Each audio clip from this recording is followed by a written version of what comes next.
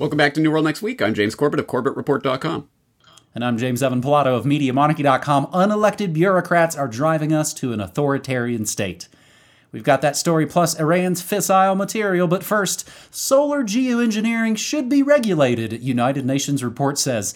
We grabbed this link from Scientism America, who lied about COVID. They helped lie about 9/11, so of course they're leading the charge on this as well. A panel of climate experts convened by the Do not take a drink every time this article says experts.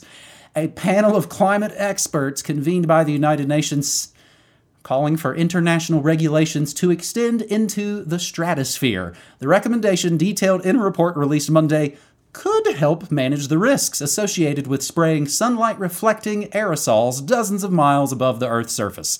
Such stratospheric aerosol injection is largely untested and potentially harmful, but it's attracting attention as an emergency measure to avoid catastrophic climate change. This group unanimously suggests stratospheric aerosol injection be considered within a new broader framework for the governance of the stratosphere, the experts wrote in the report by the United Nations Environment Program, or UNEP. Other activities, such as rocket launches, may also be considered, as little regulatory or governance structures presently exist for the stratosphere. There is growing interest from scientists, governments, and, of course, the beloved philanthropists in researching stratospheric aerosol injection, a form of solar radiation management, or SRM. It's all about, remember, using their correct code words and acronyms, because chemtrails is what crazy people talk about. Such approaches, which also include altering the density of certain clouds, have the potential to temporarily lower global average temperatures. But the field of study, also known as solar geoengineering, remains controversial because it doesn't address the primary cause of climate change, the burning of fossil fuels, and could lead to unintended consequences. Releasing aerosols into the stratosphere, for instance, could damage the ozone layer, which they told us was all destroyed already decades ago, which is back, of course, and protects people and the planet from the sun's cancer-causing ultraviolet rays. The UNEP report was written by Govindasanya Bala, an atmospheric and ocean sciences professor at the Indian Institute of Science, along with 8 other independent experts from around the globe. They urged international leaders to not only adopt stratospheric regulations, but also support additional research of SRM. The experts also suggest that leaders consider establishing regulatory frameworks that differentiate between small-scale experiments and large-scale interventions in the Earth's climate system. 2 extra links for you. An open letter regarding research on reflecting sunlight to reduce the risks of climate change, and the PDF, One Atmosphere, an independent expert review on solar radiation modification research and deployment. James, is this the official announcement of something they've already been doing for 20 years? Yeah. Sorry. Oh, no. Sorry, buddy. I misunderstood. I took a drink every time he said experts. Sorry. I thought you were about to... Okay, yeah. I'll leave your rhetorical question hanging because our informed audience knows the answer to this, right? Of course, yes. This is just the official rollout of the thing that they've been doing for decades now. And now they're starting to inch towards revealing it to the public. Here's a more interesting exercise that we can do with this particular document that we're linking up, this One Atmosphere document. I had a chance to peruse it, and I found it was loaded with magic words. Of course, my audience will remember from my recent Solutions Watch episode on the magic words, the magic words that I featured in that episode, stratospheric aerosol injection, of course, does make an appearance in this document starting on page 7. But there are some other magic words that you could glean from a document like that, and this, like this. And that's actually one of the uses that we can put to this propaganda, is to scour them for the magic words that will help us unlock the doors to see what they're really doing behind the scenes. So SRM features very heavily in this document, Solar Radiation Management. Keep that one in your magic words tool belt. Another one that makes an appearance is stakeholder. Because now you are a stakeholder in the atmosphere. You're not a human being living on the planet, an organic existence. No, you're a stakeholder in the atmospheric ecosystem, which they are specifically, if you do follow the thread of that magic word, you will find it leads straight back to Klaus Schwab and the World Economic Forum, who's been talking about stakeholder capitalism for years now. In fact, one of the core concepts of the World Economic Forum. So it's an interesting document to explore in that vein, but more sort of on the meta level of the propaganda here and how it's functioning, this is the perfect, crystal clear example of a phenomenon that I identified. I remember talking about this at the end of one of my podcast episodes like 15 years ago. And if someone can please identify which podcast episode it was. I remember it, but I cannot remember which podcast episode. Please dig it up for me. I want to feature it in a flashback. But I remember specifically talking about this, and I think I was talking about it specifically in the context of chemtrails, was that they will use this propaganda technique. It's not happening. It's not happening. You're crazy. You're a conspiracy theorist. You think that thing that you can see is happening? It's not happening. You're crazy. You're crazy. You're crazy. It's not happening. And then, like a switch was just flipped, suddenly, of course it's happening, and it's a good thing that it's happening. And that, unfortunately, people who are not using their critical faculties will simply go along with it, because this is an escape valve into conspiracy reality for Joe Q. Normie. Joe Q. Normie, who has been trained, like a seal, to clap for the fish and to say conspiracy theory when people talk about solar radiation management, will now have an excuse to go, yes, of course it exists, of course it's happening, and yes, well, we need the UN to steward over this process and set the regulations so that it doesn't get out of control. Anyway, this is just a big PR campaign, a big rollout for, oh, by the way, geoengineering is happening. And, a few years from now, they'll admit, oh, well, we've been doing some tests for the last 30 years, but we didn't need to let you guys know about that.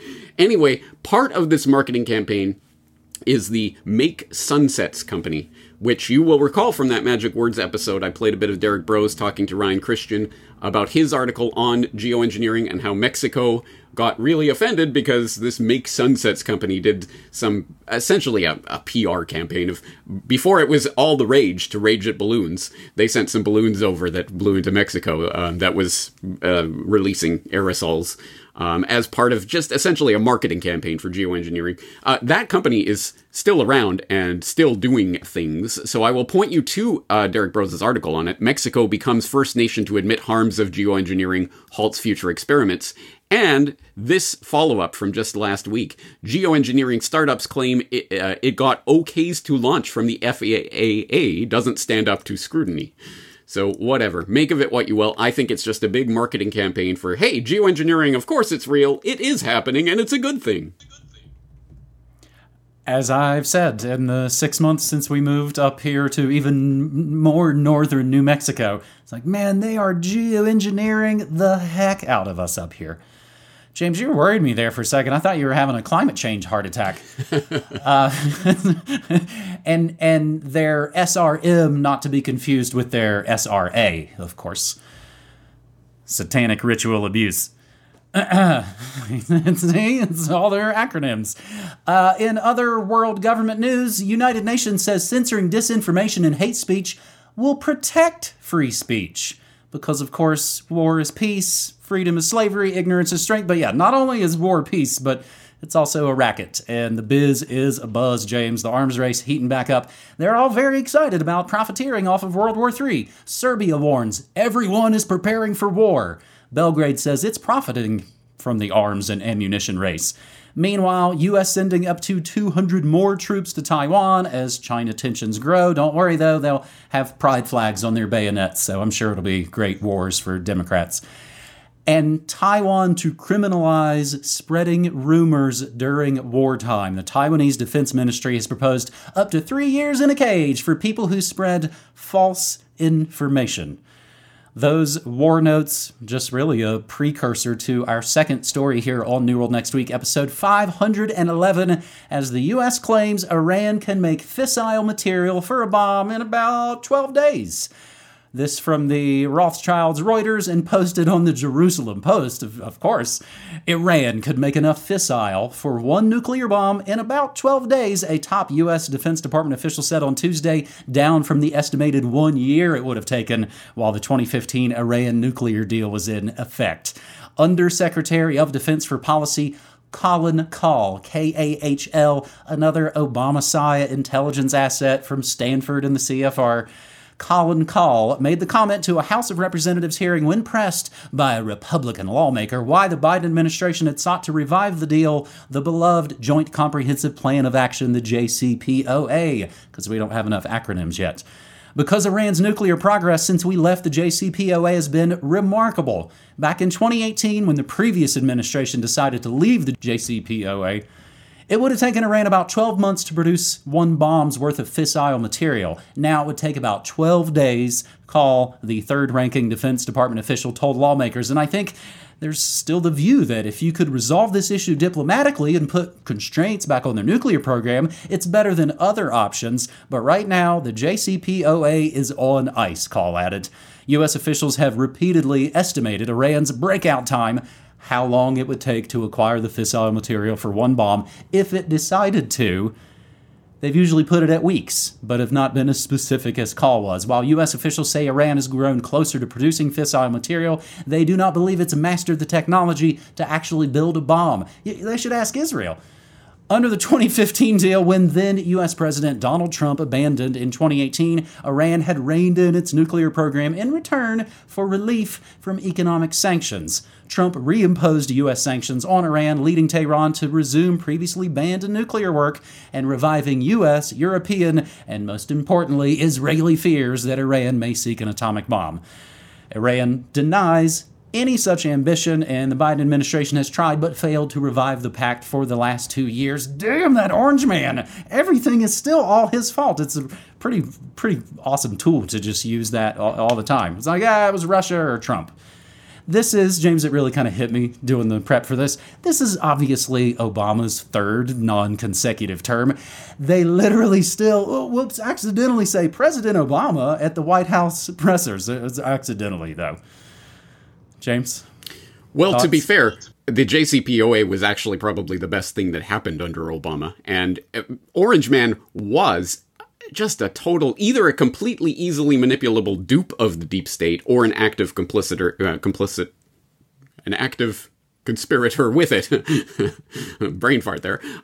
Because just like, he had to do the serious strikes because his daughter was crying crocodile tears over these children who had been chemical weapon attacked by Assad. Honest, it was Assad that did this. Oh, okay, let's start missiling Syria.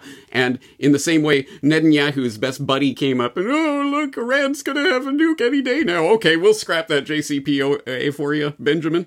My best buddy.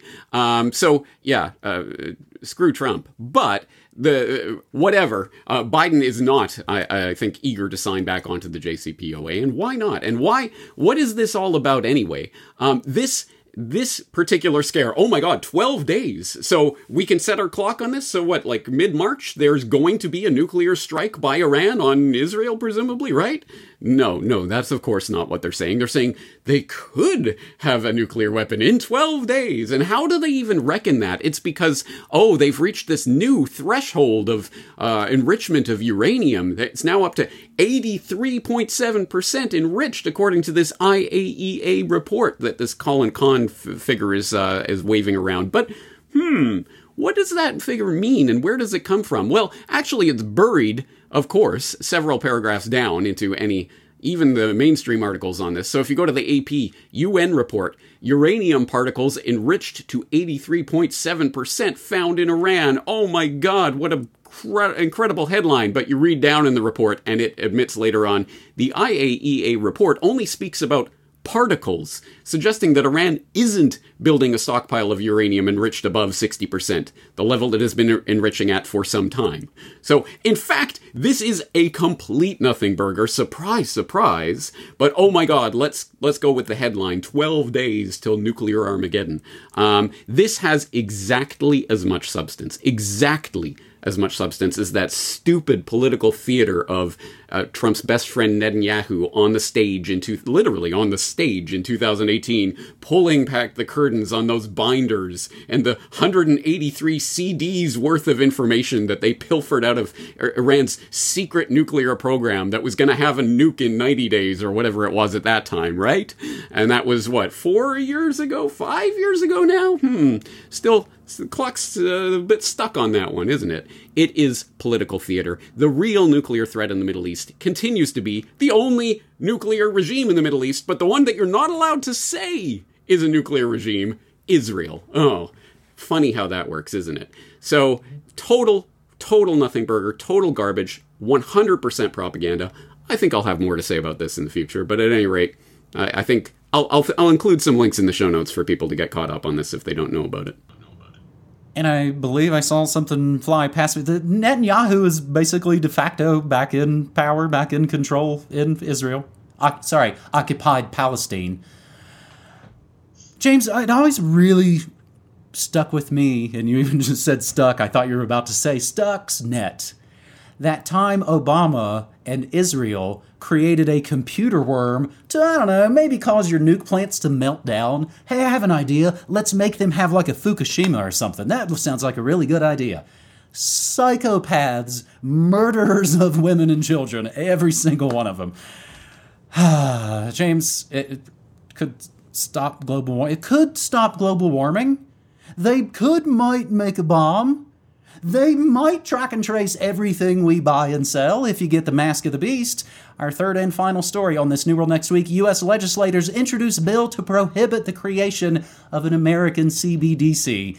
Grabbing this from Zero Hedge, U.S. Congressman Tom Emmer, an R from Minnesota, has introduced a bill that would prohibit the Federal Reserve from issuing a CBDC directly to anyone. The bill, titled the CBDC Anti-Surveillance State Act, details that, quote, except as specifically authorized under this act, a Federal Reserve Bank may not offer products or services directly to an individual or maintain an account on behalf of an individual or issue a central bank digital currency, CBDC, directly to an individual. It goes on to further detail specifically that the Board of Governors of the Federal Reserve System and the Federal Open Market Committee may not use any central bank digital currency to implement monetary policy. Representative Emmer explained in a tweet announcing that the bill that, quote, any digital version of the dollar must uphold our American values of privacy, individual sovereignty, and, of course, free market competitiveness. Anything less opens the door to the development of a dangerous surveillance tool that they've already developed and unleashed, and now they're going to announce it to us. The bill aims to stem the creation of a CBDC due to the various issues many see as potential results of the creation of an American CBDC, as detailed in all kinds of pieces like the dangerous implications of central bank digital currencies. The U.S. central bank digital currency narrative is a fantasy, and they don't, of course, include the Bitcoin PSYOP, but maybe they should. The idea of a CBDC not only has moral and ideological opposition to it, but technical limitations present challenges that could make such a thing not possible in the first place. Several representatives involved in the bill have also voiced their support. Representative Barry Loudermilk, an R from Georgia, released a statement saying he was proud to join forces with Emmer on legislation to keep the Fed from issuing a CBDC. The Fed should be focused on its core mission of stable prices and max employment, not tracking our transactions indefinitely.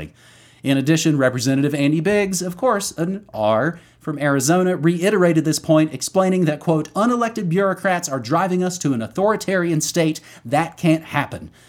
James, but luckily for us, they're driving probably one of their scam environmental cars, so it'll just burst into flames, hopefully. One can always hope. And one can hope that this bill will actually be passed one day. Until it does, I'll reserve judgment as to whether this is going to have any effect whatsoever. But, hey, it's a step in the right direction, I guess, maybe. But people who saw my recent expose on sort of the deeper dive into CBDCs will know that, in fact, part of what's going on here is that tension between the interests of the central bankers and the interests of the commercial bankers. And the commercial banks right now are worried that the central bank could essentially cut them out of the deal. And if people are transacting directly with the central bank, why do we need the commercial bank middlemen? So there's some aspect of that kind of war going on behind the scenes here, which reminds me of the type of underlying part of the whole Glass-Steagall thing that I talked about in The Truth About Glass-Steagall, where there was a sort of banking war between the Morgans and the Rockefeller interests that were not aligned, and the Glass-Steagall Act was part of that war. It doesn't necessarily benefit the population. It's to benefit one or the other side of the oligarchy. So anyway, yeah, okay, wait for the government to set regulations on what it can and cannot do to you. Right? Well, let's hold our breath on that one. But the more fundamental solution, as I'm sure our viewers already know, is going to be how can you interact and transact with people that aren't in these controlled fiat currencies in the first place? Don't just wait for the U.S. government to come and save you from the Federal Reserve. I think that might be a chump's game. No, we have to find communities of interest that are willing to trade with each other in ways that maybe Uncle Sam has nothing whatsoever to do with. I think that's the real win going forward. But at any rate, hey, it's a step in the right direction, or at least it raises the issue, which is perhaps the more important part of this, because just public understanding of this issue is, I think, the first step to getting anything like that community of interest going that I was talking about before. And then maybe then we can have a law to ban geoengineering and all this sorts of things. You're absolutely right. It's getting the discussion out there. I saw another headline fly by. Visa paying restaurants $10,000 to abandon cash, to not use cash at all at their restaurants, as, of course, the war on cash continues. There's actually some of the comments on this Zero Hedge article do get into exactly what you're talking about. Even the semantics of what they're saying, even this new proposed bill perhaps opens the door to leave the commercial banks. Don't worry, you'll still be the middleman. We'll still have you looped in and roped in on all this stuff, because they're still politicians. You know, they're still paid by the corporations they're supposed to keep honest. They'll do it, and then they'll just retcon the laws to say it's legal, whether it's spraying or the clot shots or all of it. Our Alexa friends are not voting their way out of this. And as that classic quote goes, the only winning move is not to play. That is New World Next Week, episode 511. You can support our work. Again, that's our combined work of over 30 years as Corbett Report and Media Monarchy. James, that blows my mind. You can support our work through the store, through newworldnextweek.com, and you can support us through the post office box if you don't deal in, CBDCs and weird digital money. Remember to, of course, make any checks out to Media Monarchy. And if I haven't noted on these shows before, I can't deposit your weird Canadian sideways endorsement checks. The banking apps in the States, they literally don't work that way. It's turned perpendicular. So those always, as soon as I see them, I'm like, oh, I can't use those. James, that's New World Next Week, episode 511. All right. Thank you for the stories, James. Looking forward to it again next week. All right, buddy. Appreciate you. Take care.